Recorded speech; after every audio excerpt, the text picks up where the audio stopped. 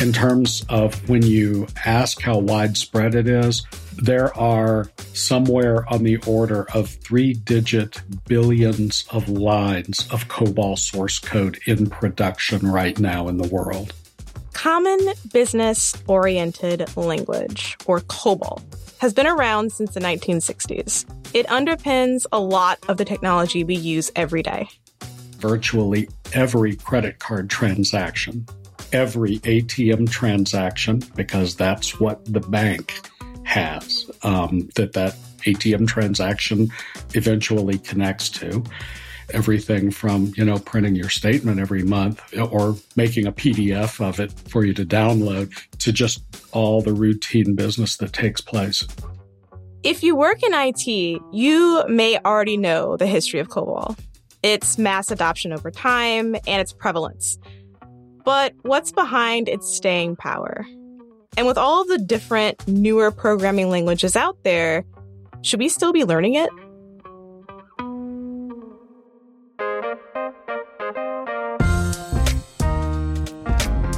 This is Compiler, an original podcast from Red Hat. I'm Brent Simoneau. And I'm Angela Andrews. We go beyond the buzzwords and jargon and simplify tech topics. Today, we're talking about COBOL. Let's kick it to producer Kim Wong. She's ready to get us started. For this episode, I spoke with two people, Scott Spurlock, who you just heard, and Jesus Ferre. Scott is a software engineer at IBM. My background has been almost entirely software engineering in COBOL on the mainframe. It has been the bulk of it, but other platforms, other languages too. He specializes in legacy modernization and mainframes. Mainframes are large servers built for processing large amounts of data. To understand COBOL and its long history, you need to understand the mainframe, where the programming language lives. COBOL does what it was designed to do. It is not producing video graphics. It's not exciting. It is designed to crunch massive numbers of huge values very quickly, very accurately, very securely, and economically at the same time. That's right. These mainframes are built to process data for the purposes of transactions and a wide variety of them. So in the 1960s, what we know as the tech industry was still coming together, this was revolutionary for a lot of reasons. I spoke with Jesus to find out more. He's a distinguished engineer and the CTO of global banking for IBM's consulting arm. He's based in Madrid. When COBOL was created, the main type of processing was batch processing. And for that, COBOL is super fantastic. So on the mainframe, batch processing, where software runs different jobs in groups or batches. Think like very high volume, repetitive tasks, like deposits and debits in a person's bank account, for example. Common business processes that take place all the time. The bank were one of the first, adopting IT technology for automation of the back office processes in the 50s and in the 60s. And still many of the systems are running because they are, they provide a good performance, they have a very good functional quality, and they are very secure. They would have to be secure because COBOL was created by the U.S. government under a mandate for the creation of a common business language. A bunch of people got together. You might recognize a name or two in there if you look up the history online, Grace Hopper. A lot of these great minds got together and wanted to build a common business language for both governmental organizations and also private companies to kind of be able to build things that were in that same kind of language. Everybody could understand what everybody else was doing, right? The thing is, COBOL was only supposed to exist as a stopgap, a temporary solution until another agreed upon language was created. But That temporary solution allowed portability of programs. It was very easily understood and therefore easily adopted by developers. And when computer manufacturers started building compilers for COBOL, it saw mass adoption. So COBOL, over time, became the programming language of banking for the entire world. But why, though? There's other programming languages out there. This was supposed to be just a temporary solution. Why did COBOL become so popular? The B on COBOL, the COBOL, B is from business, is very oriented to business and do the thing that a bank needs, like arithmetic calculation, store and recover data, is very efficient to doing that, And also was by then, a language that in some way was resembling to English, Most programmers back then working on a mainframe didn't have a computer science degree because they didn't really exist yet, at least not the way they exist today, right? Yeah. So the syntax for a common business language had to be easy for everyone to learn. COBOL delivered on that. And after a while, it wasn't just within the banking industry where one could find COBOL. And so that probably was the reason that COBOL has this long history of engagement with banking. But other industries like insurance or healthcare or transportation that start by then also to implement information system we are using as well. Remember, this is transactional data. So think about all those different transactions you make over the course of a single day. Buying a plane ticket, that's COBOL. Buying a ticket on the train to go to work every day, that's probably COBOL. If you are going online and checking your benefits when you're looking at your health insurance, COBOL again. It was revolutionary and incredibly efficient for the time. Years have passed. It's been a while since the 1960s. And COBOL's popularity has waned. And some say its relevance has too. Jesus has some ideas as to why that is. Maybe you can remind this black and green screen, that now evolved to new user interfaces that for that is not the most suitable programming language, okay? It's that black and green screen, like the Matrix kind of. You remember the movie The Matrix? It has like the green letters on the black. That's what COBOL looks like. And it's kind of the purest form if we're talking about people who are working directly on these mainframes. Those CRT screens, is that what they're called? I think so, yeah. Okay. There's more to the story, though. I can't get agreement on an exact number, but most industry experts I've talked to for this episode put the average age of the COBOL programmer at 53. That is a little higher than I would expect a programmer to. Angela's giving me eyes. I want to hear what you're about to say. Sir? I'm going to stay out of this. I was going to say that is higher. That is a higher average than I was expecting. Average than I was expecting. Emphasis on average, Angela. Okay, duly noted. It has gotten to the point, though, where larger companies and government organizations are starting to sound the alarm. The adopter base used to be sprawling. It's now dwindled. Specialists are aging out of the workforce, and the community around COBOL is disappearing. Around of other programming languages, there are a more, let me say, vivid or active ecosystem, and that ecosystem does not exist so much in COBOL. Some people make the argument that this was a long time coming. After all, COBOL wasn't supposed to be permanent anyway. Oh, yeah. And it's time for the tech industry to move on with something new. Newer languages, newer interfaces, newer development environments. But here's the rub. This is all coming at a time where there is an unprecedented push for modernization.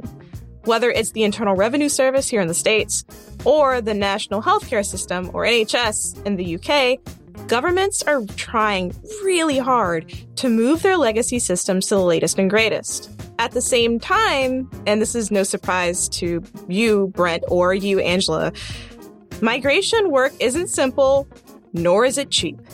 No, ma'am. So sometimes decision makers are caught between building for the future and maintaining what's still running. Angela, can you talk us through what exactly makes this challenging and expensive? Well, if we're looking at how efficient a program is, or the hardware that it's running on, or its ability to be portable, if it's lacking where I can't run it but only on this particular piece of hardware, or it's not scalable, or it requires this really high level of understanding and specialized skill set to be able to write new features, to maintain it, to do all those things, it becomes very expensive when there is not this community around it that's not rallying for it. I think the reason a lot of people get into specific programming languages is because the communities are so vibrant and so vocal. And you don't hear that about COBOL. So people aren't flocking to become COBOL programmers. So that's why you say that average age is 53 years old, because anyone who's trying to learn how to code is not looking for COBOL as their first language. They're going to be looking for stuff, the new hotness, like what is everyone else talking about? So that's really a huge part of it. It's lack of portability. It's lack of scalability. It's lack of, subject matter experts. You can't continue down this pike because technology is going in the direction of microservices, smaller, modular. This is the exact opposite of that. Exactly. And this is kind of a theme that I'm sensing in this series is there's a little bit of a conflict, right? Or a tension there between the newness and the oldness. Mm-hmm. Yes. Yeah, it is. I can't explain it. I think they're saying that this language was a temporary fix for some issue that was happening, back in the day. And apparently it solved that issue so well that it basically became a standard for business programming. And that's not a small feat. No. To become so prevalent and such a huge part of so many transactional verticals, be it banking or healthcare. That's no small feat. So I get it. It's so embedded. But how do we remove that? How do we move from COBOL to, say, a Python, or a COBOL to a JavaScript, or a COBOL to Spring? How do we do these things? And that's probably where the migration issue is coming. How do you go from COBOL to any modern programming language? Especially in industries like, for example, travel, transportation, and banking, where the amount of transactions that are going on are constant all over the world all at once. Like within seconds, there's thousands upon thousands upon thousands of transactions going on. And then you tell this company, well, we're going to migrate away from COBOL and from this language and this kind of system that already works and does the job well to this new thing, but that requires downtime. Can you imagine telling a company that you're going to have some downtime? People that are trying to buy plane tickets just aren't going to be able to buy them for a few hours. That's not a conversation that I would like to have with someone. Yeah. And, we talk about this thing happens in modern application development, blue-green deployments, where you're running something, that's a little bit older. You have this new deployment that has this new feature set and whatever, and you can have some workloads moving in one direction. You can, stop some traffic from going to one deployment, test it out, see how it goes. That is where we would like to see something like this, but where is the blue-green deployments in COBOL? How would you do something like this? We can't have downtime. We can't have downtime in healthcare and airlines, and because the world would stop. So it's clear why COBOL became so prominent, but things have changed in IT dramatically. There are other languages and other hardware capabilities beyond the mainframe. With all of this in mind, is COBOL still worth learning? We'll discuss that next. Hi, I'm Mike Ferris, Chief Strategy Officer at Red Hat. And as you might expect in my role, I get a lot of questions about AI, particularly about foundation models. Now, don't get me wrong, those are important, but they're not the whole story. Whether you're using a commercial model or an open source one, you're going to need to fine-tune or augment models with your data for your use case. And you need a common platform for that, where data scientists, app developers, and ops teams can all collaborate, especially as you start to scale. And then this is iterative. It's rinse and repeat. So really, it's about making that fast path from idea to model to production and back again. And that's what Red Hat OpenShift AI does. Head to redhat.com to learn more. At first, I wanted to know, how hard is it to learn COBOL? According to Jesus, it isn't so rough. And that's by design. Remember, COBOL came along at a time where programmers didn't necessarily have a formal education in their profession. Mm-hmm. Now, that's interesting you say that, because my mom started learning COBOL in college. Oh. Wow. Yes. And she said back in 78, she remembered programming in COBOL.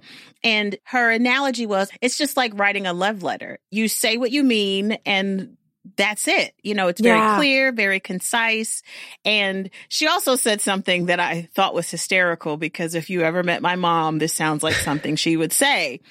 Apparently, she was like, you know, when you're in programming class and you're writing notes or whatever, and, you know, my mom, she was a pretty smart cookie, right? People would always want to get her answers or look at her code and do like this and do like that. And so my mom, she said she would like write notes, and then she would like make wrong notes, like this is not the right thing, but I'm going to write them anyway. And then after class, she would like throw them in the trash, and because she knew someone probably was going to like pick out her notes, because she was smart. People were always asking her questions, and she would just, you know, she laughed uncontrollably reciting this story. So, Mom, if you're listening, you can laugh some more, because I was just like, oh my God, why is she still laughing? It was just, what? She what tickled herself. Prankster. My mom is definitely the prankster. So when you're talking about it being an easy language, you know, I'm not sure what year of college she was in, but you know, it came along and she said it's like writing a love letter. It's just pretty clear and concise and to the point. That's really interesting, especially considering that COBOL isn't taught in universities that much anymore. And it's certainly like not like an entire class. I'm going to bring back Scott. He's saying the same thing. COBOL ceased to be taught in colleges about the time my career was starting in the mid-'80s. And I wound up learning it in a technical college after I graduated from a 4-year college. Angela, what's your experience with COBOL? Like, did you learn it during your education? I need to know who wrote that prompt. How old do you think I am? Like, it was seriously. No, hey, listen, my husband is 43, and he had at least one class where part of the class they taught him COBOL, and he just graduated this year. So what? It's not a reference to age or anything. Okay. It's just an honest question of like what your experience with COBOL has been. For the record, 53, I think quite young. Quite young. Britt is desperately trying to recover. He's climbing himself up out of that hole. So, my experience with COBOL is that I've never written anything in COBOL other than maybe as a kid, because I was so inquisitive reading my mom's note. I read everything when I was a kid. Also, when I was in college, we just learned that COBOL was a language. And it, you know, that's what we learned about it. We learned what it was, what it wasn't, and where it came from and the history of it, but nothing to the extent of, let's write some COBOL code. Never. That hasn't happened for me. There is this perception kind of to your point, Angela, of COBOL just being something you read about in a history book. In technology, newer can be conflated with better. And with the abundance of different languages that IT professionals can and do choose to learn, something as venerated as COBOL can suffer from an image problem. Here's Scott again. I think there's a great deal of misperception in that. In the first place, if you're going to call something outdated and a dinosaur, tell me why. Provide the specifics, support your argument logically. And if what you're doing in the language is the same thing every other language does, you set variables to values. Okay, what's outdated? What's antiquated about that? And Right. Exactly. Yeah. Yep. Mic drop. Yeah. Exactly. Okay. Yes. That was a great response. It was. How do you feel about it? I mean, it does its job. And it does its job apparently very well, so much so that these important systems are still using it. I mean, we know it's difficult to move away from it, but it does its job very well. And you can't take that away from the language. The fact that it's outdated, well, it's in use right now.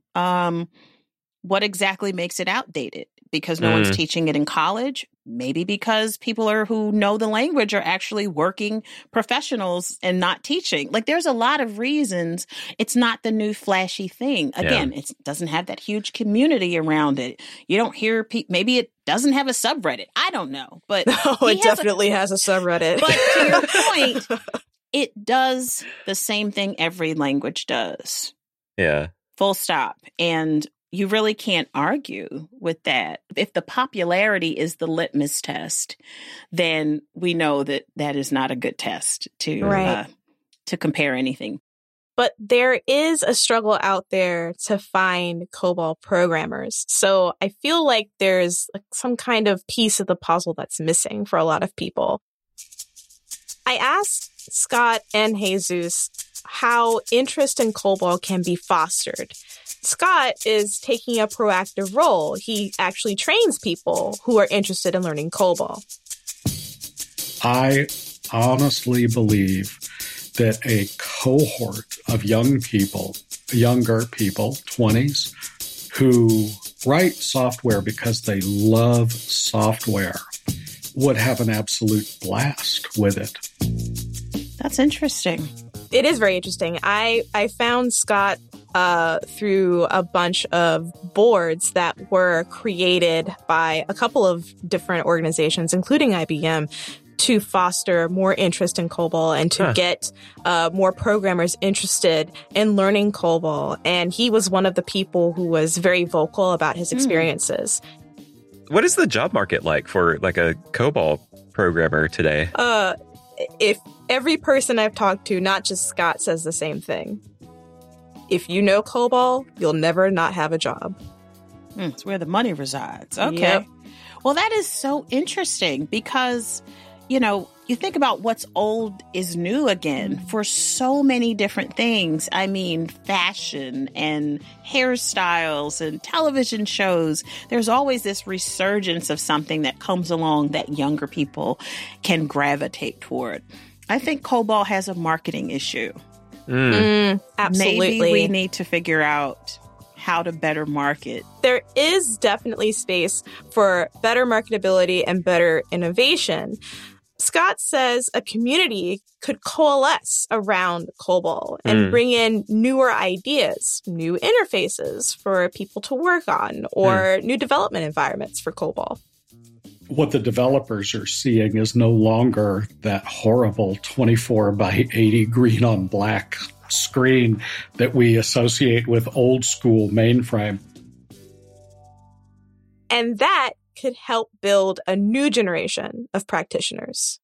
I'm all for it. I mean, I think we need to get Scott in the room with some of these popular DevRel types who are building these online cohorts of boot camps for people to learn how to code and getting them in there and again, building a community around how amazing COBOL is and has been for so many years. Scott is on to something. And again, if he markets this well or gets a good marketing team around, I could see COBOL, coming into the next couple of years as an up and coming programming language for new folks. Mm-hmm. If you told me that I could get a job, get paid a really good amount of money for writing the equivalent of a love letter, I'm in. But you know what, Mom, come on out of retirement. Yeah. Make it happen, okay?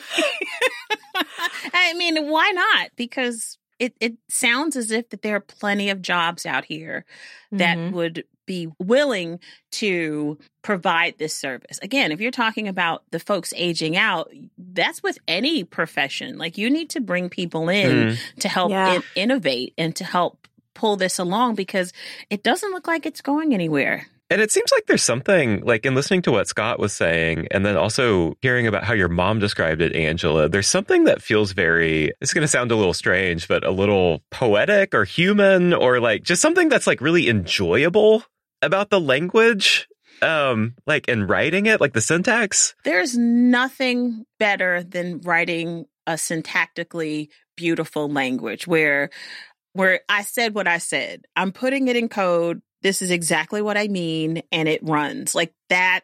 We would all be so lucky, right, to learn a programming language that is as forgiving, and maybe forgiving's not the right word, but very descriptive. This is what I want to do. There's little room for, nuance, and it could be this, it could be that.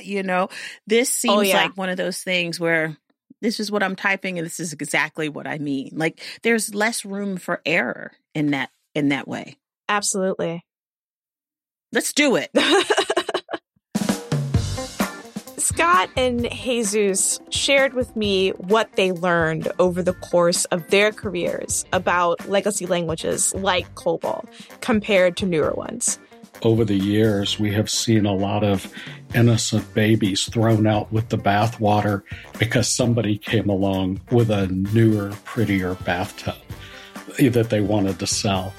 It is not a matter of, and because I've done both, I don't see one as superior to the other. And talking about the beauty of syntax, Jesus says what he appreciates the most about programming languages is their beauty. And whether they're old or they're new, it's wonderful when they're suited to the work involved. One of the beauty, I think that I can say that programming languages have some beauty, is that it's simple at the end, And when the things that are simple, is more difficult when you avoid complexity, more richer than the COBOL in terms of the feature that you have to create program. That complexity also can open the door to security breaches. The system is still are there after, in many cases, 20, 30, 40 years, is because they are doing their work quite well, That summed it up very well. I mean, what technology can you think of that is in use right now that was there are some, we know that with this series, we're seeing that some things we just can't get rid of, but to have the staying power to be as prevalent as it is 20, 30, 40 years later, not many. And that says something about the makers of COBOL and the people who have adopted it. They saw a good thing and they held on to it. Not bad for a stopgap. Not bad. I think in situations like this one, there is a focus on newer being better, when the older technology still does things well. Digital transformation is only as effective as the extent of human need and understanding. There's no reason why the old can't become new, or at least maintain its relevance until the people behind the code are truly ready for intentional and meaningful change. Old can become new. Yep. Kim, what is the next episode in this series going to be? Excellent question. So we are Red Hatters, and we are known for one really great product in particular. For the next episode, we are going to apply our number one original superlative and talk about the operating system. All right. Well, that was it. I mean, we talked about COBOL as being an old language, but as we know, it's still out there. It's still running systems that we use each and every day. I would love to see a resurgence of COBOL. Would you? I would love to hear what you have to say about it. So hit us up at Red Hat on Twitter using the hashtag #CompilerPodcast. Also on Instagram at Red Hat. What are your thoughts about COBOL? Would you be willing to dip your toe into the programming world of COBOL just to help the world out a little bit? We'd be interested in hearing what your thoughts are. And that does it for this episode of Compiler. Today's episode was produced by Kim Wong and Caroline Craighead. A big thank you to our guests, Scott Spurlock and Jesus Frare. If you think Victoria Lawton is anything short of amazing, tell me why. Provide the specifics. Support your argument logically. Our audio engineer is Robin Edgar. Special thanks to Sean Cole. Our theme song was composed by Mary Anchetta. Our audio team includes Lee Day, Stephanie Wonderlick, Mike Esser, Nick Burns, Aaron Williamson, Karen King, Jared Oates, Rachel Ertel, Devin Pope, Matthias Foundes, Mike Compton, Ocean Matthews, Paige Johnson, and Alex Strabulsi. If you like today's show, help us out by following the show, rating the show, or leaving us a review. It really does help us out. Take care, everybody. Until next time. All right. See you later.